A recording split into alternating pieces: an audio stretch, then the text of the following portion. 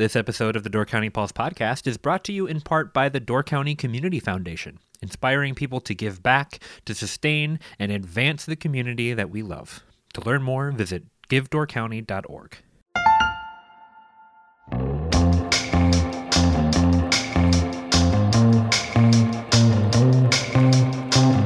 Hello, and welcome to the Door County Pulse podcast. I'm Andrew Clyden, and I'm joined today by Miles Danhausen, writer and editor for The Pulse. How's it going, Miles? Going good, Andrew. How are you doing? I'm doing well. Woke up this morning, looked out my backyard, and saw snow on my deck. Miles, what happened? Yeah, I saw the same thing and was quite disenchanted. I know. At least it wasn't one of those like weird April blizzards that we've had in the past. I've got to experience one of those in my time up here. And I'll take a little dusting that melts pretty quick at the end of April rather than something else. What, that 17 to 30 inches we had 3-4 years ago? Right. We were talking about like, okay, so what do snow removal efforts even look like at this part of the year? Because there's no budget for them at that point, or very little budget. And not that there would need to be, because why would you even put that in your line items for April snow removal? But luckily we didn't have anything like that today. Yeah. Well, you had a busy day yesterday trying to help Dave set up over at the fire station for that big town meeting in Bailey's Harbor. Right. So yesterday, we're recording this on Wednesday. Yesterday was the Bailey's Harbor annual town meeting. And while I didn't actually attend the meeting, I did get to see the space as it was being set up. Looked like it was a pretty great space to have a meeting like that. Plenty of room to spread out. Lots of chairs were able to fit in there, socially distanced. I did help put together the sound equipment. And funny anecdote. So what we record on for the podcast, these are not event microphones, right? They're podcasting microphones very specifically. So they have a lot more headroom, I would say, in terms of how much sound they can actually take in. You and I are speaking pretty conversationally right across the table from each other with our mouths pretty close to the microphones.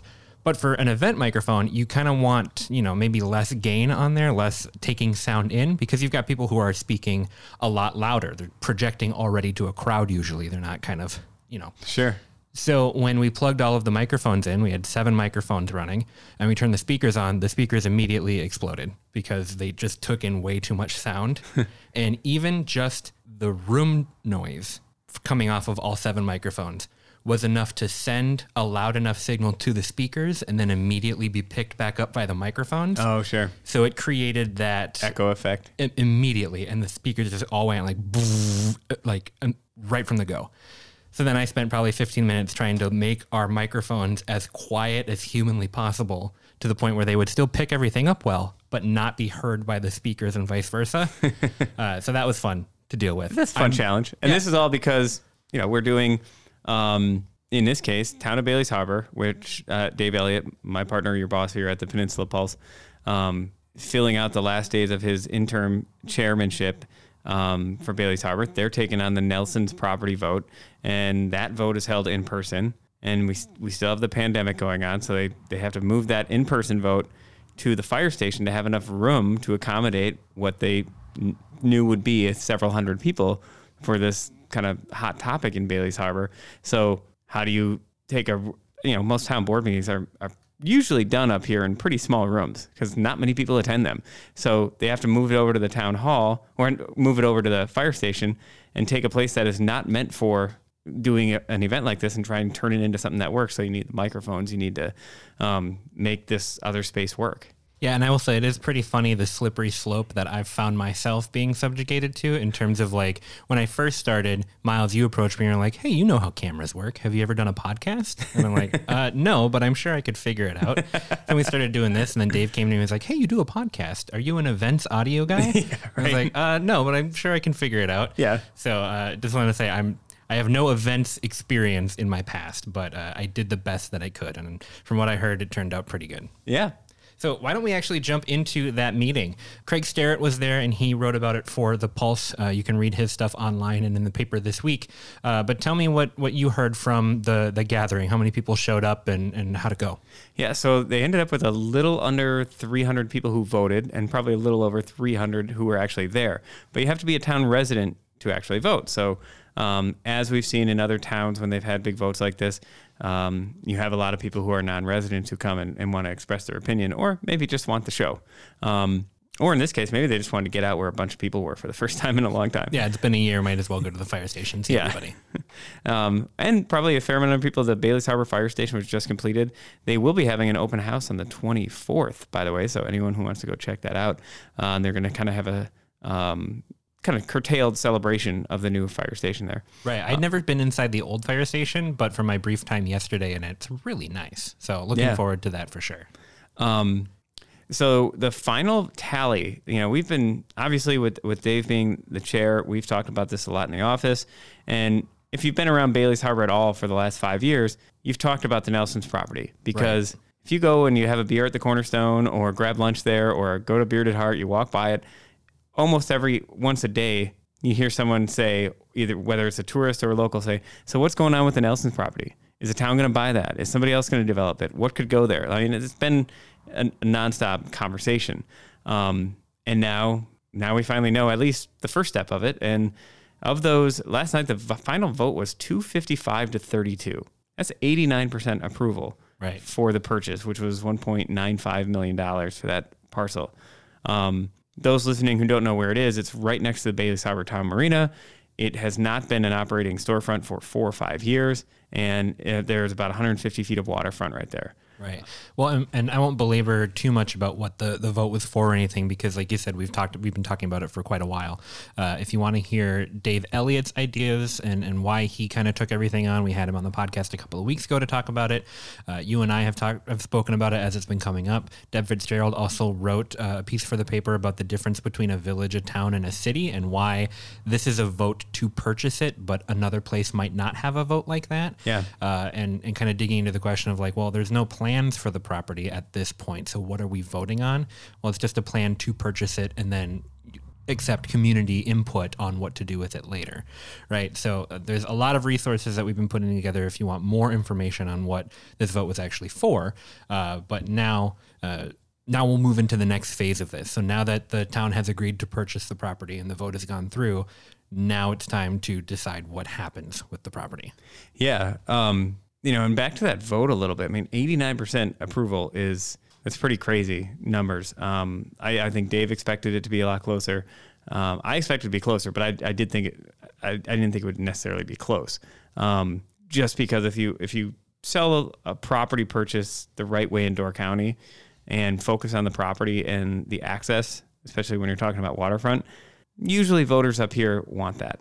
And they're willing to pay for it. That's been shown in town after town after town. This was one of the bigger meetings. The only meetings I can think of that had more attendees than that for a town meeting like this, Liberty Grove, I think had 400 to 500 people back almost 10 years ago when they first brought up the Gills Rock shoreline purchase, and that got voted down.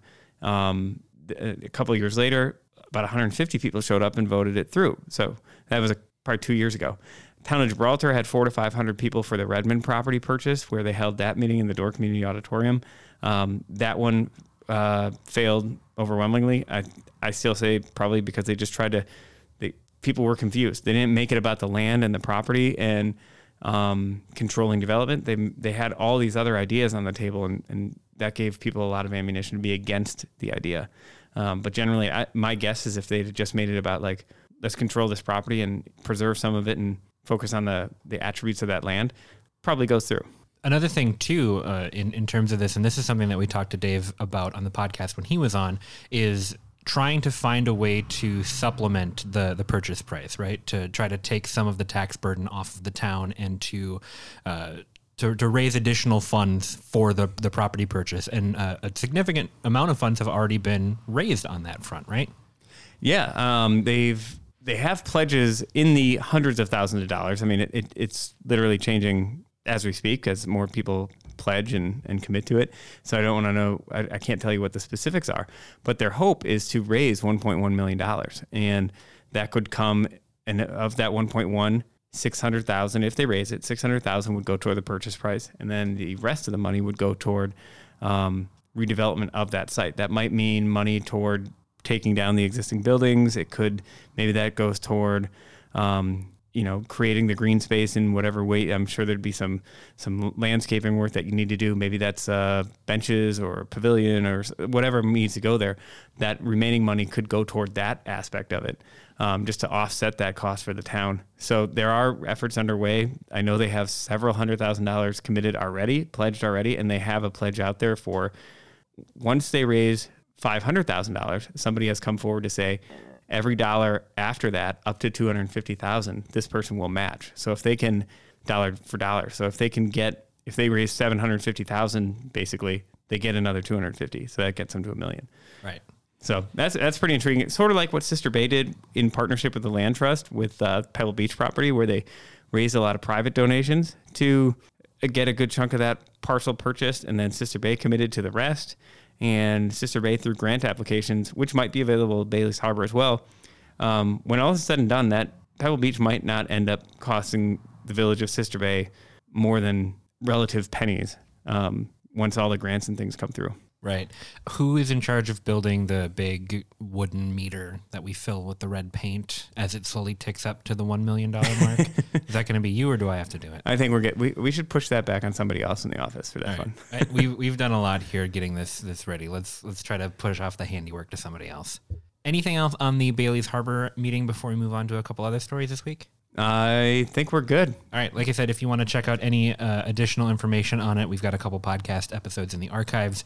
And then there will be more writing about it in the paper this week, too. So be sure to check that out. Yeah. And I would guess like the big work now starts. Now you just got the property. Now you got to figure out what to do with it. And I've been on committees for those things in the past. In Sister Bay on the waterfront, I was on that waterfront redevelopment committee there, where we just got tons of public input and said, like, here, public, tell us what you want, and we'll try and shape this. And ultimately, that worked out really well in Sister Bay. It remains to be seen what they decide to do in Bailey's Harbor. Right. Moving on to Fish Creek, Eagle Tower is going to open up next week on April 30th. So it'll be open and available to the public next weekend. It'll be the first time that people get to climb the tower again in how many years now at this point? What is that, 5 years? Was it 2015 or 2016? Off the top of my head, I can't remember, but at least 5 years since you've been able to go up Eagle Tower. Right. Pretty wild, actually. When I called Park Superintendent Eric Hyde this week, and he said, yeah, we're actually going to open on the 30th. I was like, wow, it's happening. But in this age of COVID, like, you don't get these big celebrations. I think in a normal time, it would be this big ribbon cutting grand opening celebration. Now it's just like, yeah, doors are open. So, but it's crazy. It's just been under construction and the center of controversy for so long that, it's finally going to be here. So we'll see how many people make it up that long ramp or just climb the steps. Right. I'm curious to hear if public opinion on it changes at all, or if people who detracted from it change once they're able to actually experience it. Because from the beginning, I've been excited about it, because I think that canopy walk that you get to do by going up among the trees and kind of walking through, I think that's exciting, right? You get to see this wildlife from a position that you normally don't get to see, right? Yeah, it's a longer ramp, and it looks a lot different than the other one did, maybe a little shorter as well. But I think that the opportunity to get a different vantage point and to create more of an experience of going up, I think that's exciting. So I'm interested in not only doing it myself, but hearing if other people's opinions on it change once they've been able to actually climb it. Yeah, there is a similar kind of canopy walk in Southwest Michigan. I think it's a Galeen River. Maybe it's pronounced Galeen River Preserve. But you come off a bluff and you walk out amongst the treetops. It's really cool. I actually thought that would be a really cool idea for a town of Gibraltar as you come down the Fish Creek Hill one day. So if anyone wants a pet project, look at that. Right. But for Eagle Tower, that adds a ton of expense. I'm excited. I'm trying to have an open mind to it. I'm nostalgic, so I was tied to the old Eagle Tower, and it disappoints me that this one's going to be 15 feet shorter. It disappoints me that we probably could have done something for a couple $100,000 the way it was, and we've now spent almost $4 million the way it is now. But it does look kind of cool, and as long as it, it's a lot of pressure for this thing to deliver and be cool. And I mean, it'll be nice to just have it open. I'm actually curious to see like how many people actually take the ramp, because that's a long walk and it is steep. So I'm curious how many people will do that. Right. So there are still steps to actually take you just straight up, right? Similar to the old one? Yes. Okay. I'm going to take the believe. ramp because I want to do the canopy walk number 1, but also my only experience with Eagle Tower, I know you said that you're nostalgic, but I've only climbed it once and I was hauling about 75 pounds worth of camera equipment up it. So I don't have as much nostalgia with going up it. Taking my time, going up the ramp, I think that sounds like a good idea for me. So the last thing that I wanted to talk about this week is just another update on COVID-19 vaccine progress. It's been a little bit since we talked about it last. Do you have the percentage of where we're at right now in terms of people who are vaccinated? Yeah, as we continue through this week, the numbers from, we're recording this Wednesday. They are doing their vaccine clinics today.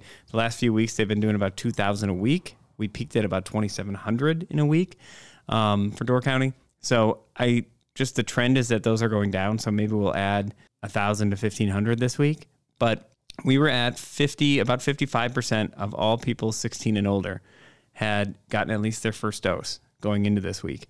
Brian Stevens from Door County Medical Center, he said by the hospital's internal numbers, they would put it at something close to like 65% of adults over the age of 20. There is some little difference between the reporting there, but so we've got a great uptake in these initial weeks, and we have 89% of adults over the age of 65 have at least one dose, which is phenomenal. And so when you look at that, if we are at 65% of adults with one dose today, assuming 3 to 4 weeks for their second dose, you're looking at mid-May of having a minimum of 65% of adults fully vaccinated, possibly more.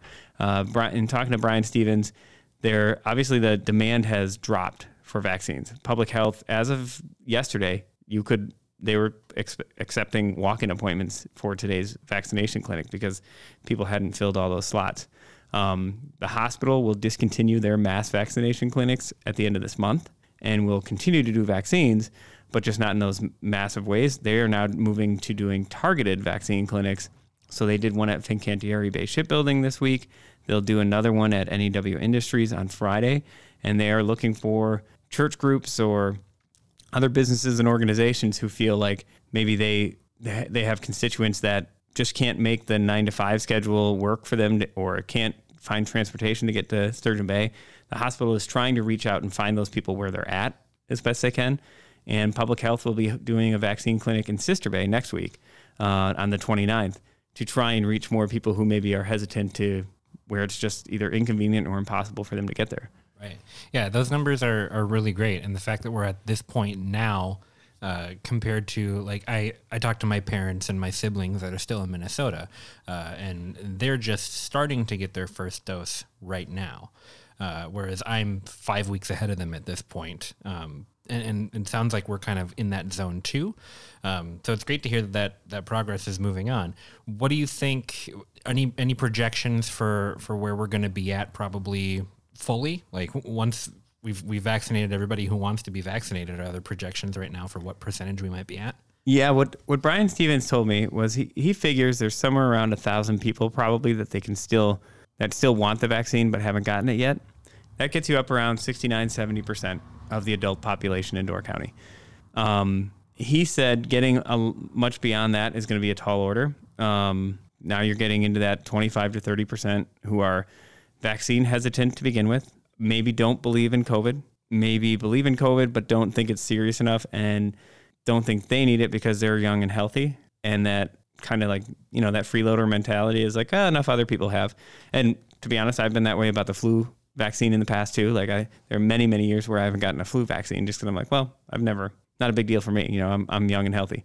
I'm getting older, so that's changing. Right. There's one population that I'm interested in is people who already had COVID and may not think they need a vaccine because they may already have antibodies. Have you heard anything one way or the other about if people should still get vaccinated if they've already gotten COVID? That's a great question. And I have a number of friends that way. They're like, well, I had COVID, I'm fine. You should get the vaccine still. And here's why. Because one, you don't know how severe your case was. And all the research I've done on and read on the vaccines for those who've already had it is you don't know that generally the vaccine gives you better antibodies and better ability to fight a future infection than just having had COVID is. So the vaccines are better at fighting it. If let's say you had COVID in March of last year or April of last year, or maybe August of last year, even November. That's now 6-7 months away. You don't know how long you got those antibodies, how long that immunity lasts. I mean, even now they're saying we probably need a booster shot for these other variants. So if it's been just like with the flu, if you got it last year, you're still supposed to get the flu shot, right? So for the next year, that's kind of how they think that coronavirus is going to play out. So that means if it was a year ago now, you should probably be re-upping your shot. So there's several reasons to get the vaccine anyway if you had COVID in the past. And the other thing is, if you tested positive but had a very mild case, there might not have been much antibody development in your system anyway. Right. Yeah, that's an interesting point. And I heard somebody kind of break down how vaccines work in a way that I really enjoyed hearing about. So like the basis of it was, imagine that your body is like a castle or a fort, and it's being attacked by the rival army, which would be the virus. And if it attacks you and you're able to fend off the attack, your soldiers inside your fort may have a pretty good idea of what to do in case that happens. But a vaccine is, imagine somebody with intel about what the upcoming attack is going to be, right? They come over and they train your soldiers to be able to defeat the other army as they come in. That's going to be more effective than your soldiers just on their own being like, okay, if this happens again, I think we know what to do. I think we know how to handle it. Imagine if you had the enemy intel, or if, in a traditional vaccine where it's a dead virus that they inject into you, sure, that would be somebody bringing over like, hey, this is the enemy's weaponry and you can study it and you can figure out how to best defeat it. Whereas like these RNA vaccines are more like an expert coming in with blueprints and being like, I don't have the weapons, but here's actually how they work. And we'll just train you like that. So if you think about it like that, you want to have as much extra firepower as possible, which would be, a vaccination, compared to just like, well, I had it, I fought it off, I think we're good. Re-upping and retraining your soldiers inside you is the way that I start to think about it. And if that's helpful for anybody who's on the fence, then great. Otherwise, I just think it's a cool analogy. Yeah, I like that too. That's a great way to look at it. It's exciting when you think about 65, 70%. I know great immunity would be 100% uptake. We can't reach that, right? There are some people who just can't get the vaccine. They have allergies or health conditions, so it's incumbent on the rest of us to try and limit the spread here. But if we get around, they've said now the estimates for herd immunity are anywhere from 75 to 80% at different stages in this. They've said like at least 60%. So if we're getting around 70, we're probably right in that ballpark. And that means some degree of normalcy. And if we've got 90% of 65 plus, those are the people most vulnerable, most likely to be hospitalized, most likely to die. For everyone under 65, those numbers go down to like very low levels anyway. So even if the rest of us weren't vaccinated, that would put us in a pretty good position if only the 65 plus were vaccinated. So now you get down to that point where all these adults are vaccinated. In my mind, I look to like, okay, let's start opening up. Our risk is not going to be zero. And I think that's something a lot of people who are very, very concerned. And, every time we make a step forward, you see someone say, what about the variants? Or what about this? Or what about that? We don't know the long haulers. It's like, okay, we're not going to know the long-term implications for this until the long term comes. So if we're going to not get back to normal until we know for absolute certain how this affects us 20 years down the road, like it's a long time to not do things, right? So we're at that point where we have to evaluate our risk tolerance. And, we drive cars that are actually like a pretty high risk endeavor, for how much we drive compared to say like airplanes. We deal with the flu every year. And, when you're talking about that level, I think we just have to get back to that and say like, all right, how would we do this if we didn't think of all the fear we've had in the past?